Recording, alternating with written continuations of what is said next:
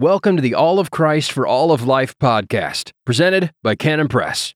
This week's episode is the opening chapters of Toby Sumpter's No Mere Mortals, Marriage for People Who Will Live Forever. Listen to the full audiobook today on the Canon app. Introduction. So you are married. Congratulations. Cheers. Well done. Maybe you just got married and you're wanting to make sure the cement dries and the foundation is plumb. Or maybe you've been married for many years now and you're looking for some retooling, a refresher, a little brush up on what this whole marriage thing is. Or maybe your marriage is in trouble and you're looking for help. Or maybe you aren't quite married yet. You're just engaged and looking to start off your new life together on the right path. No matter which of these you are, this book begins with our only hope for a Christian marriage, Jesus Christ. Then it walks through some of the most important principles for building or rebuilding a strong foundation and walking together with your spouse in the Lord. If you aren't even engaged yet, feel free to read this book, but just be prepared for the fact that I'm not covering a whole bunch of stuff about dating and courtship and how to know if he's the one or she's the one and how to maneuver through the various relationship minefields. This book assumes that you put a ring on it, or at the very least, that you've made up your mind and agreed to take the plunge. True confessions. The basic shape of this book has grown out of many years of premarital counseling.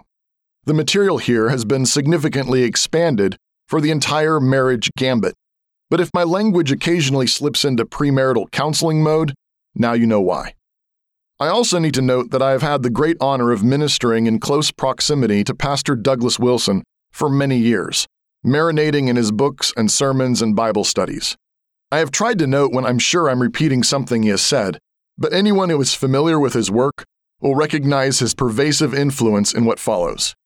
And if you haven't read his family books, I cannot recommend them to you strongly enough, especially Reforming Marriage and Federal Husband. So whether you've been married for a while, or just got married, or even just got engaged, I hope what follows is a helpful summary of some of the most basic biblical principles for Christian marriage applied to our modern day.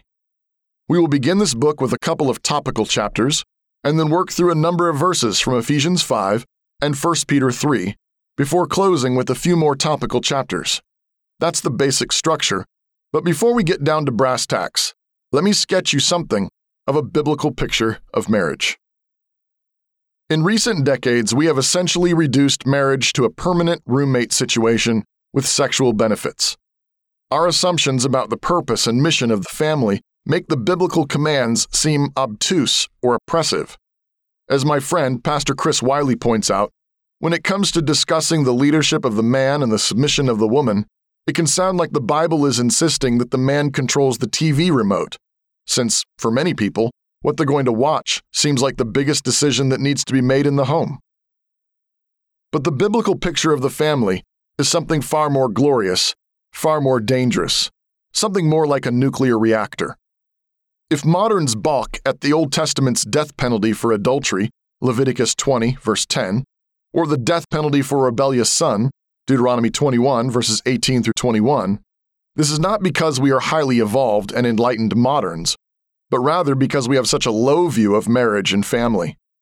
The Bible has such severe penalties for the destruction of a home because of the resulting destructive fallout. The Bible says that God hates divorce because of how it covers one's garment with violence, Malachi 2, verse 16. And we nod naively, still thinking that the Old Testament penalties seem sort of harsh and barbaric. Barbaric? For the last 50 years, the sexual revolution has championed everything from pornography to homosexuality to even the beginnings of full-blown pederasty, and the price for that perversion party has been the blood of over 60 million babies and counting. And we think God was kind of harsh and barbaric? No, we are the harsh and barbaric ones. Even the most ardent defender of Second Amendment rights has to have had second thoughts on the question of whether every private citizen ought to have access to nukes. I mean, the usual claim is that the citizenry ought to have the means to resist tyrannical governments. And, well, if the government has nukes, shouldn't the citizens? But those stakes are extremely high, and an accident would have far-reaching consequences. And suddenly, the most dyed-in-the-wool libertarian wonders if there ought to be at least a little barbed wire around that catastrophe waiting to happen. Bring this back to the family. God has placed His image in man, and every human being bears the imprint of the eternal, infinite, sovereign God. There is nothing in all the world quite so powerful as people, and therefore, the place where people are made is basically a nuclear reactor, and the stakes are much higher than we realize. We are making people who will live forever, people with souls that will grow into the greatest horrors or most glorious beings. And those people will go on to build and invent and create and love and fight and dance and make more people. We are in the process of setting off reactions that will do great good or great harm.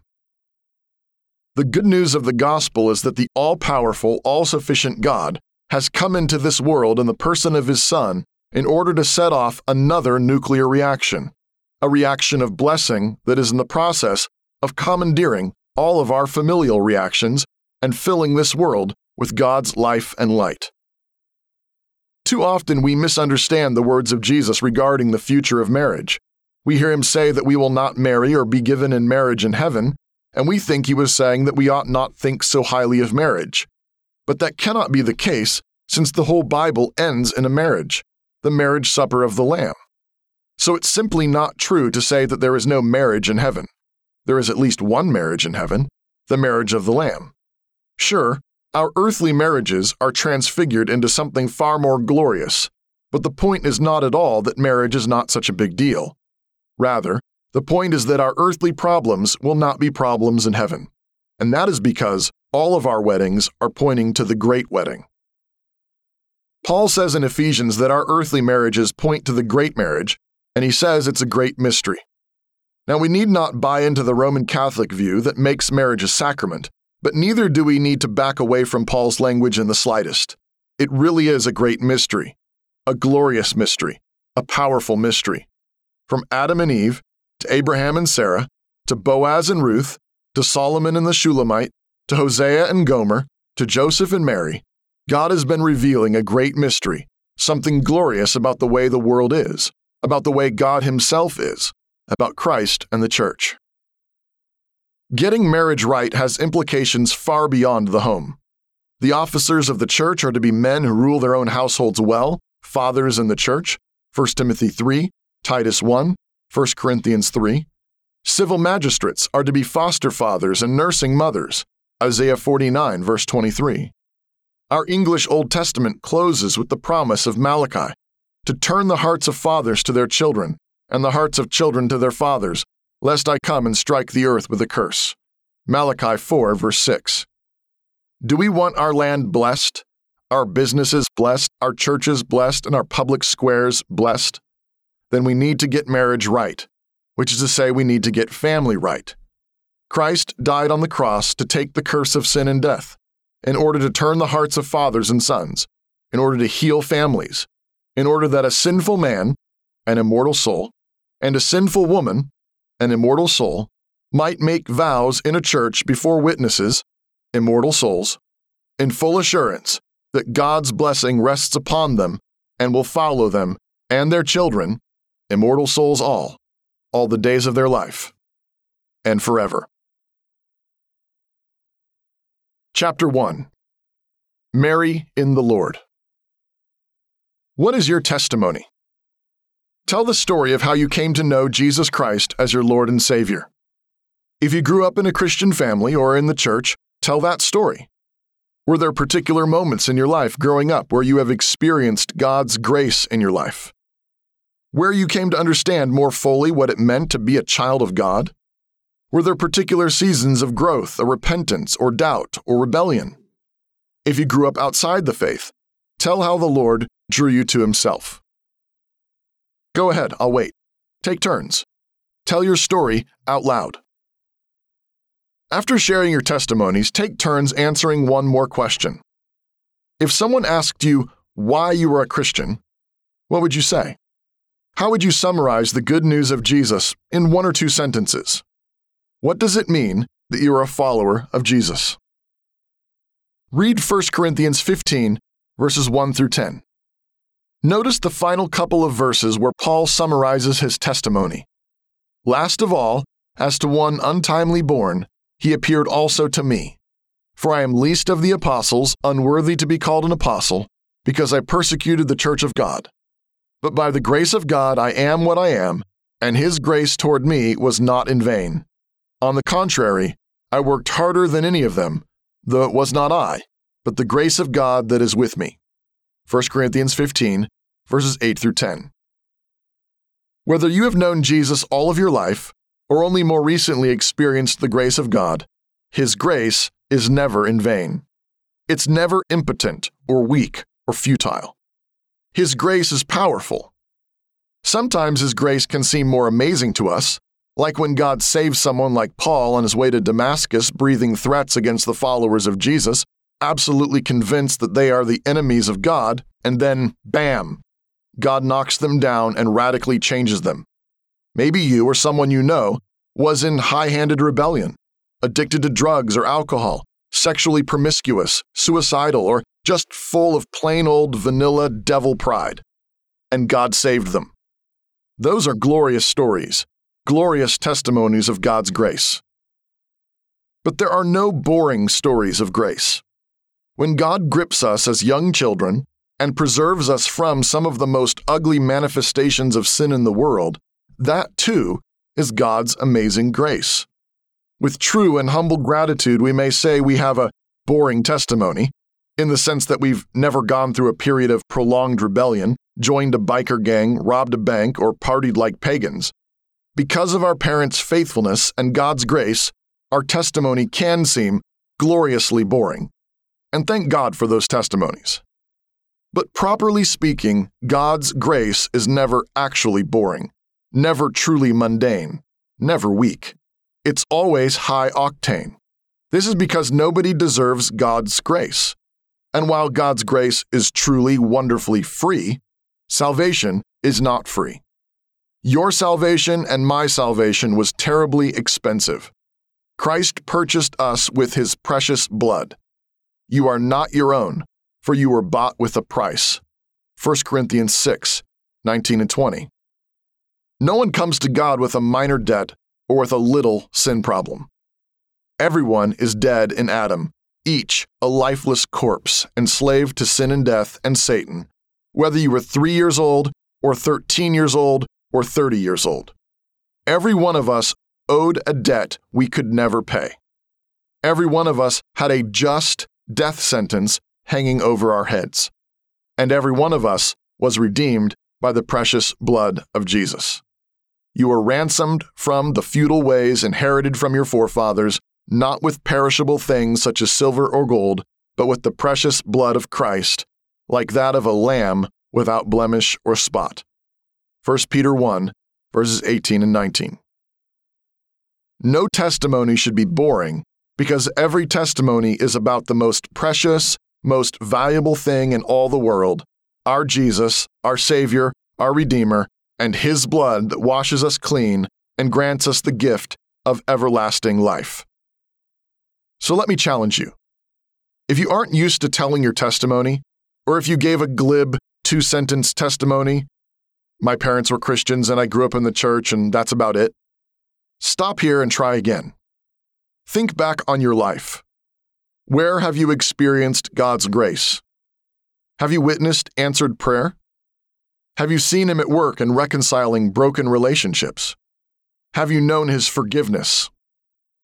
You should be able to tell stories of these things.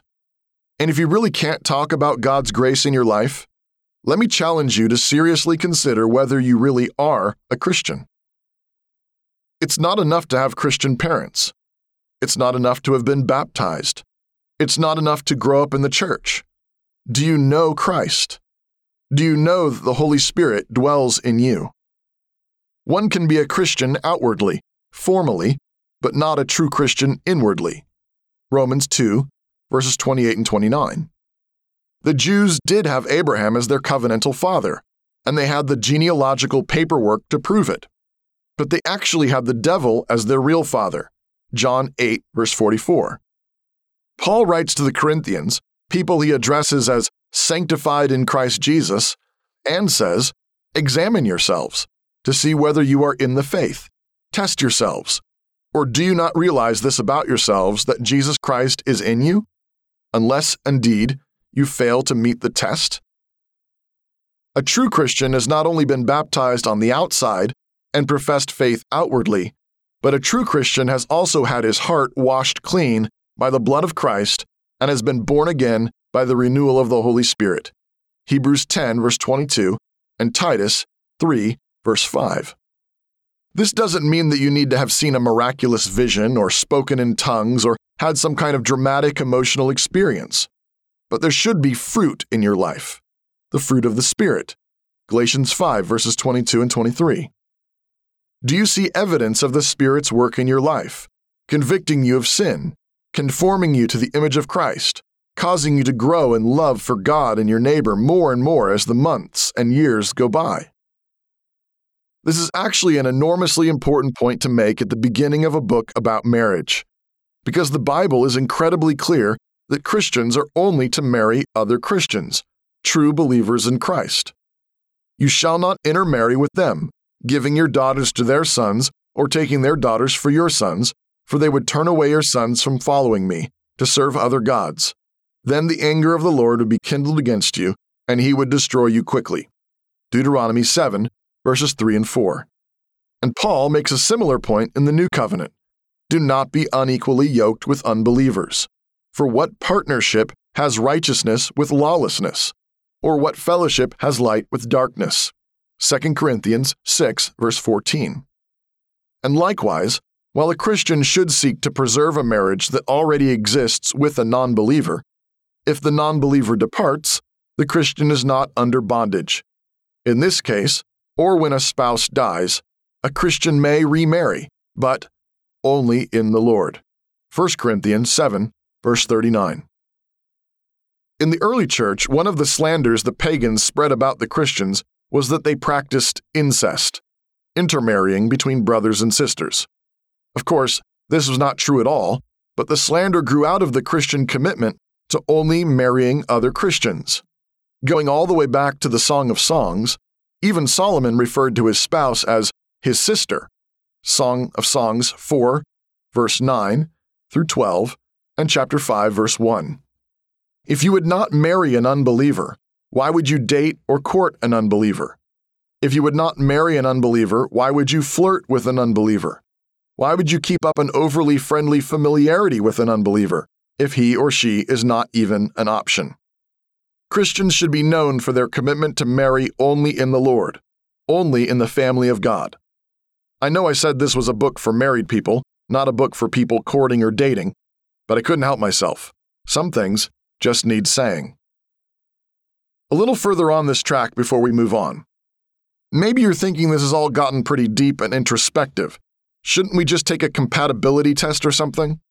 Well, actually, that is sort of what we're doing. The very first item on the list for compatibility for Christians is salvation in Christ. Non-Christians certainly can get married, and they really are married, since marriage is not just a thing for Christians. It's a creational institution for the good of all humans and human society. But Christians are commanded to marry in the Lord, because when a man or woman comes to know Jesus, so much of who they are is affected, changed, and transformed. Our priorities are completely different. What motivates us is different. We have a new set of desires and goals, and in Jesus, we have been given a very specific mission. There are so many good things that are different about a man and a woman. Different family backgrounds, different customs, different cultures, different tastes, interests, hobbies, and preferences, not to mention the wonderful sexual differences between a man and a woman. To try to fit a man and a woman together who have a different reason for living, a different fundamental motivation for what they do, this is a recipe for disaster, disappointment, and heartbreak. And there is no shortage of marital train wrecks documenting this sad reality. Yes, you might have collected stamps or loved skiing or been a pretty good singer before you were a Christian, but even those skills or gifts or hobbies are reoriented to Christ when you become a Christian. Before, they may have been distractions, idols, covers for insecurity, but in Jesus they become gifts to enjoy, gifts to share, and somehow, we pray, they become part of our sacrifice of praise, spiritual acts of worship to our Creator and Savior. And if this is true for hobbies and pastimes, how much more so does it affect our vocational, educational, and familial aspirations and dreams? How do you decide which job to take? How do you organize your finances? Do you value children? Are you committed to fruitfulness in the marriage bed? Do you share a biblical understanding of the role of husband and wife? Do you share standards of fidelity and purity? Is it ever acceptable to view pornography? How will you discipline your children? How will you educate them? Will your boys and girls be raised differently according to their biological sex? Why? Does it matter? In order to begin answering these questions, you must have a standard, a rule for life. This is why it is of the utmost importance that you marry someone who shares the foundational reorientation to Christ and His Word. Someone who understands that Jesus is Lord of every square inch of your life. Someone who is just as committed as you are to taking up the cross of Christ and following Him in obedience wherever He leads. Christians are committed to obey whatever the Bible says about finances, children, sex, vocation, and everything else. In other words, a true Christian is someone who has surrendered in principle. Whatever the Bible says, that's what we are committed to, our whole marriage long. The Apostle Paul describes what it's like to be a Christian this way. I have been crucified with Christ. It is no longer I who live, but Christ lives in me. And the life which I now live in the flesh, I live by faith in the Son of God, who loved me and gave Himself for me. Galatians 2, verse 20. Do you resonate with this? Do you know what Paul means? Knowing the love of Christ goes all the way down into our deepest desires, our identities as men and women, as human beings made in God's image, who are now being renewed into the image of Christ. We no longer live. Now Christ lives in us. Now whatever we do it to the glory of God. 1 Corinthians 10, verse 31, which is to say that we are committed to obeying Christ. Given God's love, God's grace, God's goodness pouring over us, we want to live our lives as living sacrifices of praise. Why? Because He is worthy. He is our Lord, our Master, and we obey Him in everything because He saved us from sin, death, and Satan. Our hearts burn within us with gratitude, with joy, with gladness, with relief. Our debts have all been paid. Our hearts are clean. And by the grace of God, we have been sent out into the world to fill it with His goodness and glory. He made the world and filled it with gifts, and He has always intended for men and women made in His image to take those gifts and build upon them, to be fruitful and multiply and fill the earth with garden cities full of good food and fine wine, creative technology and industry, inspiring arts and architecture, with excellent and sacrificial care for the weak, the sick, the elderly, the disabled, not to mention courageous service in politics, economics, education, zoology, and tourism, and everywhere else I left out. The gift of Christian marriage is the gift of friendship and an enormous help in this mission of following Jesus. There is a biblical ordering in God's assignments to men and women respectively. They are oriented to one another and to their various vocations in different ways. More on that later. But there is also a foundational discipleship mutuality in this. When two Christians marry, they are first of all brother and sister in Christ, and God knows exactly what He's doing with both of them. His ultimate goal for both of them is Christ-likeness, and marriage is one of the most objective places where we can speak with confidence about what God is up to. He is saying you need this particular woman with all her quirks and peculiarities and gifts in order to grow up into the likeness and maturity of Christ. And you need this particular man with all his unique quirks and peculiarities and gifts in order to grow up into the likeness and maturity of Jesus. By God's design, Christian marriage is one of the ordinary means of sanctification. So you want a Christian marriage? We begin here. We begin with your testimony, with your story of God's grace, with your identity firmly fixed in Jesus Christ, with this shared commitment. You are not your own. You were bought with a price. You belong to Jesus. You have been born again to a new and living hope. You are on a mission of seeking glory and honor and immortality. Romans 2, verse 7. Jesus is your Lord and Master. So this whole thing is not really about you. It's about Him. It's about His plan, His mission in this world. Most marital problems can be traced to problems here. Sometimes you thought your spouse was a Christian. Sometimes one spouse becomes a Christian later in life. Or sometimes very little time or effort has been spent explicitly anchoring your marriage in Christ. And one or both spouses are consciously or unconsciously pursuing their own mission, their own plans, and no wonder there's conflict. If you want your marriage to be blessed, it needs to line up with what Jesus is doing. You need His mission to be your mission. Therefore, His word must shape everything about your plan. You want to live for Him together, right? Questions for discussion. 1. Why are there not really any boring testimonies, even if you grew up in the faith? 2. What's the difference between someone who is a Christian outwardly and a true Christian who is also one inwardly? 3. What does the Bible say about Christians marrying non-Christians? Deuteronomy 7, verses 3 and 4, 2 Corinthians 6, verse 14, 1 Corinthians 7, verse 39. 4. Why is it so important for husband and wife to have a shared standard for morality?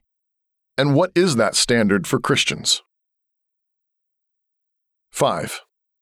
How do Christians do everything to the glory of God? What does that actually mean, practically? How do you know for sure you're doing it? Chapter 2. Rightly Ordered Love Life. We began with your testimony and your life in Christ because this is the most significant thing about you. It goes all the way to your core. It is more significant than the family you were born into. It is more significant than your past sins and mistakes, thank God. And it orients your goals, priorities, standards, and mission for the future. In other words, even though marriage certainly is one of the most significant moments and decisions of your life, and it really is, being found in Christ, being born again, belonging to Him, is more important, more significant. On your wedding day, tons about you changes. It's true. A woman takes her husband's name. A man becomes responsible before God for his wife. You have to learn to live together. What you have taken for granted about many things in life, like how to fold socks, or how to organize the pantry, or when to get up in the morning, or how to prioritize your budget, some or all of that changed. The day before your wedding, you were a single man or a single woman, and the day after your wedding, you were a husband or a wife. You had become one flesh. You had formed a new family. You changed, and many things in your life changed. Like kids, for example. They will change, or already have changed, you even more. But here's the thing. Despite the massive, monumental changes that occurred, or will occur, after your wedding, there is something even more massive, even more fundamental that will never change. On the day before your wedding, you were a son or daughter of the King, beloved of God, purchased by the blood of Jesus, secure in His firm grasp forever. And the day after your wedding, you were still that blood-bought child of God, saved for eternity. That identity can never change, shift, or be affected in the slightest. And this is so important. You need to understand this deep in your bones, because many marital problems arise from misunderstanding this. People say that their wife or husband completes them. They say they are lost without their spouse. They say there was a hole in their heart without them. And there is a sense in which that is true. I get that.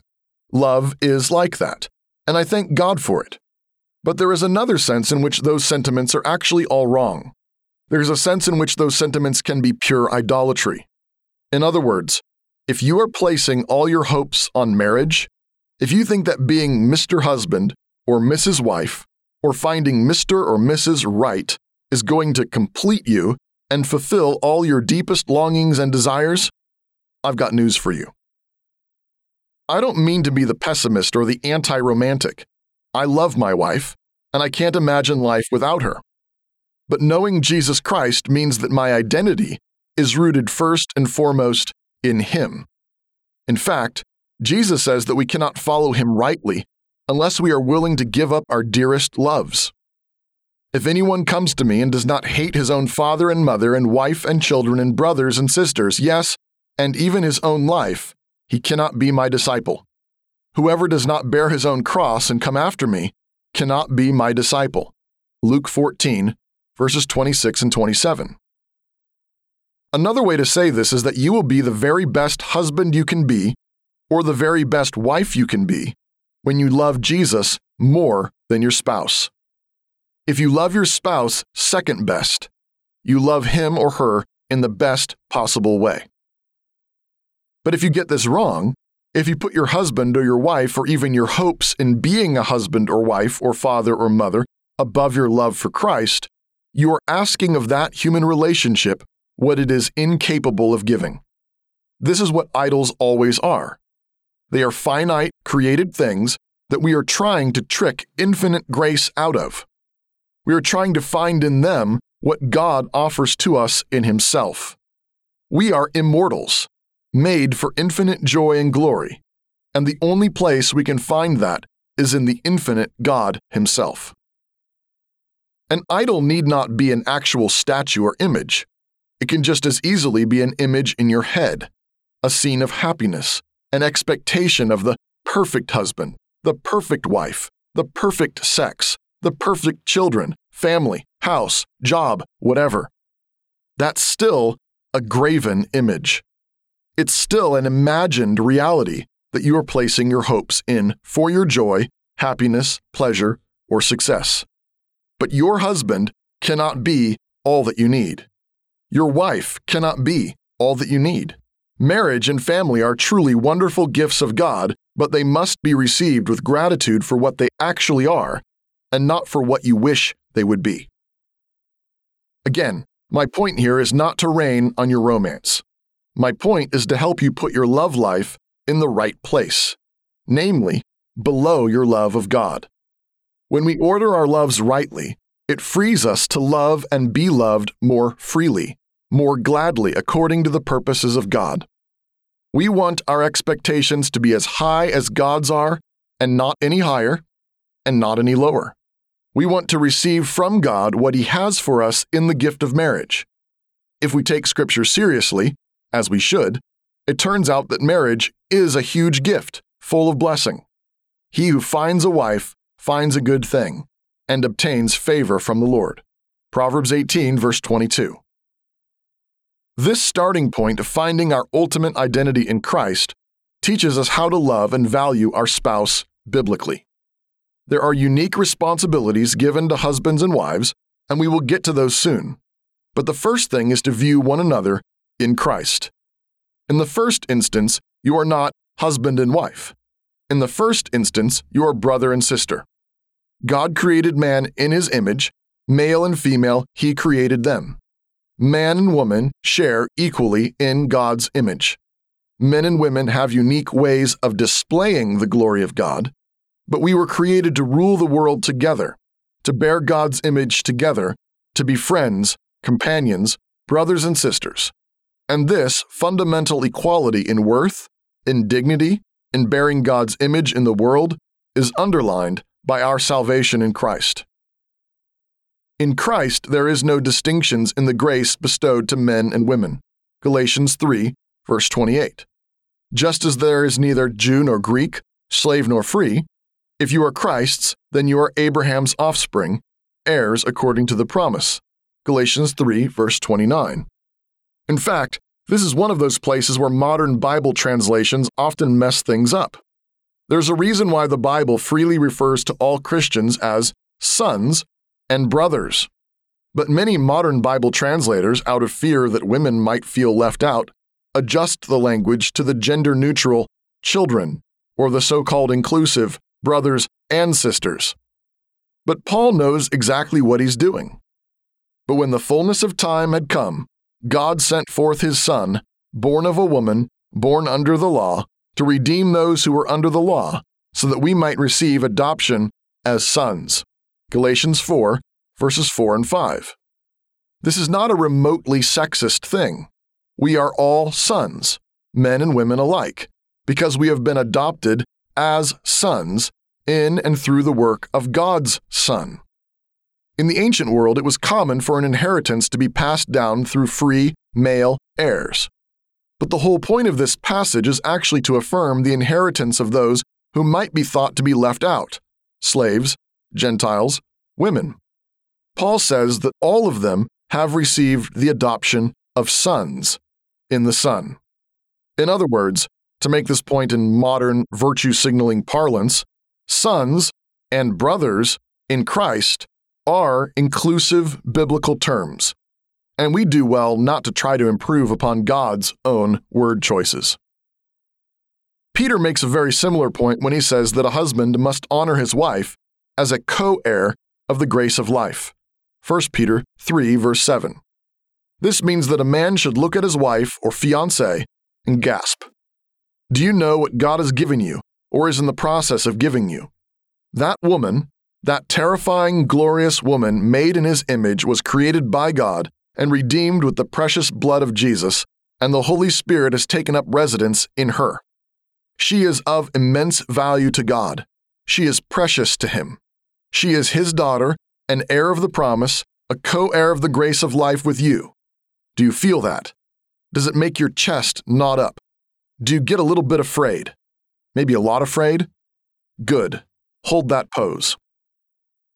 C.S. Lewis writes, "It is a serious thing to live in a society of possible gods and goddesses, to remember that the dullest and most uninteresting person you talk to may one day be a creature which, if you saw it now, you would be strongly tempted to worship, or else a horror and a corruption such as you now meet, if at all, only in a nightmare. All day long we are, in some degree, helping each other to one or the other of these destinations. It is in the light of these overwhelming possibilities, it is with the awe and the circumspection proper to them, that we should conduct all of our dealings with one another, all friendships, all loves, all play, all politics. There are no ordinary people. You have never talked to a mere mortal. Nations, cultures, arts, civilizations, these are mortal, and their life is to ours as the life of a gnat. But it is immortals whom we joke with, work with, marry, snub, and exploit. Immortal horrors or everlasting splendors. So then, there is nothing in all of creation by which you may get closer to the presence of the living God than when you are in the presence of another human being. This is absolutely true, and how much more ought a man to think this of his own wife? How much more ought a woman to think this of her husband? Part of what makes Christian marriage such a blessing is the opportunity to share life with another human being made in God's image, cleansed by the blood of Christ, indwelt by the Holy Spirit, destined for everlasting splendor. There are no mere mortals. You are married to an immortal. You will marry an immortal. God's creation of man in his own image is more than enough to inspire deep reverence and awe for all human life, and an even deeper reverence for redeemed human life in Christ. But the gift of Christian marriage brings that reverence home. This is no empty reverence. It is not merely the fact of future glory or future horror that ought to give us significant pause. It is also the fact that we are building that glory or horror right now, this minute. Immortals do no insignificant things: going to work, going to school, writing, building, singing, laughing, eating. In all of these things, we are shaping and being shaped into what we will be forever. And then on top of all of that, we are also entrusted with making new people, more immortals. We are bringing them into existence through biological conception, but the project hardly ends there. All day long, we are in varying degrees helping to form the kind of person who is aiming for everlasting glory or everlasting disgust. This begins in the marriage covenant itself, We are loving and serving, leading and following, giving and receiving in a way that is either aimed at eternal glory, peace, and joy, or not. But lest this seem all too esoteric, we are also simply talking about whether our marriages line up with heaven or not. Families are where immortals are made. And this means that the act of forming new families and growing them and maintaining them in a Christian way means recognizing that there is immortality wound through it all. It all has significance and meaning because of eternity. There is no extraneous dirty dish washed, no floor scrubbed, no encouraging word given, no comforting hug extended, no day of hard work offered that goes unnoticed, that gets lost in the cosmos. In Christ, none of it is in vain. We are building a kingdom that cannot be shaken. That kingdom is principally built out of people. But many of those people were made out of peanut butter and jelly sandwiches, prepared with Christian love. And that love will live forever. Questions for discussion. 1. On the day after your wedding, what will not have changed? 2. How can people make idols in their imaginations or expectations concerning marriage? Are you tempted to this in any way? 3. How do modern Bible translations sometimes obscure a really important point about men and women in Christ? See Galatians 4, verses 4 and 5. Why does it matter? 4.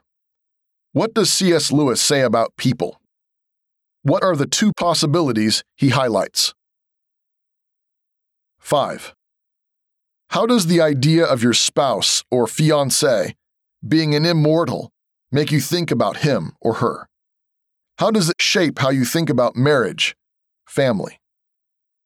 If you enjoyed this episode, be sure to check out the full audiobook, now available on the Canon app.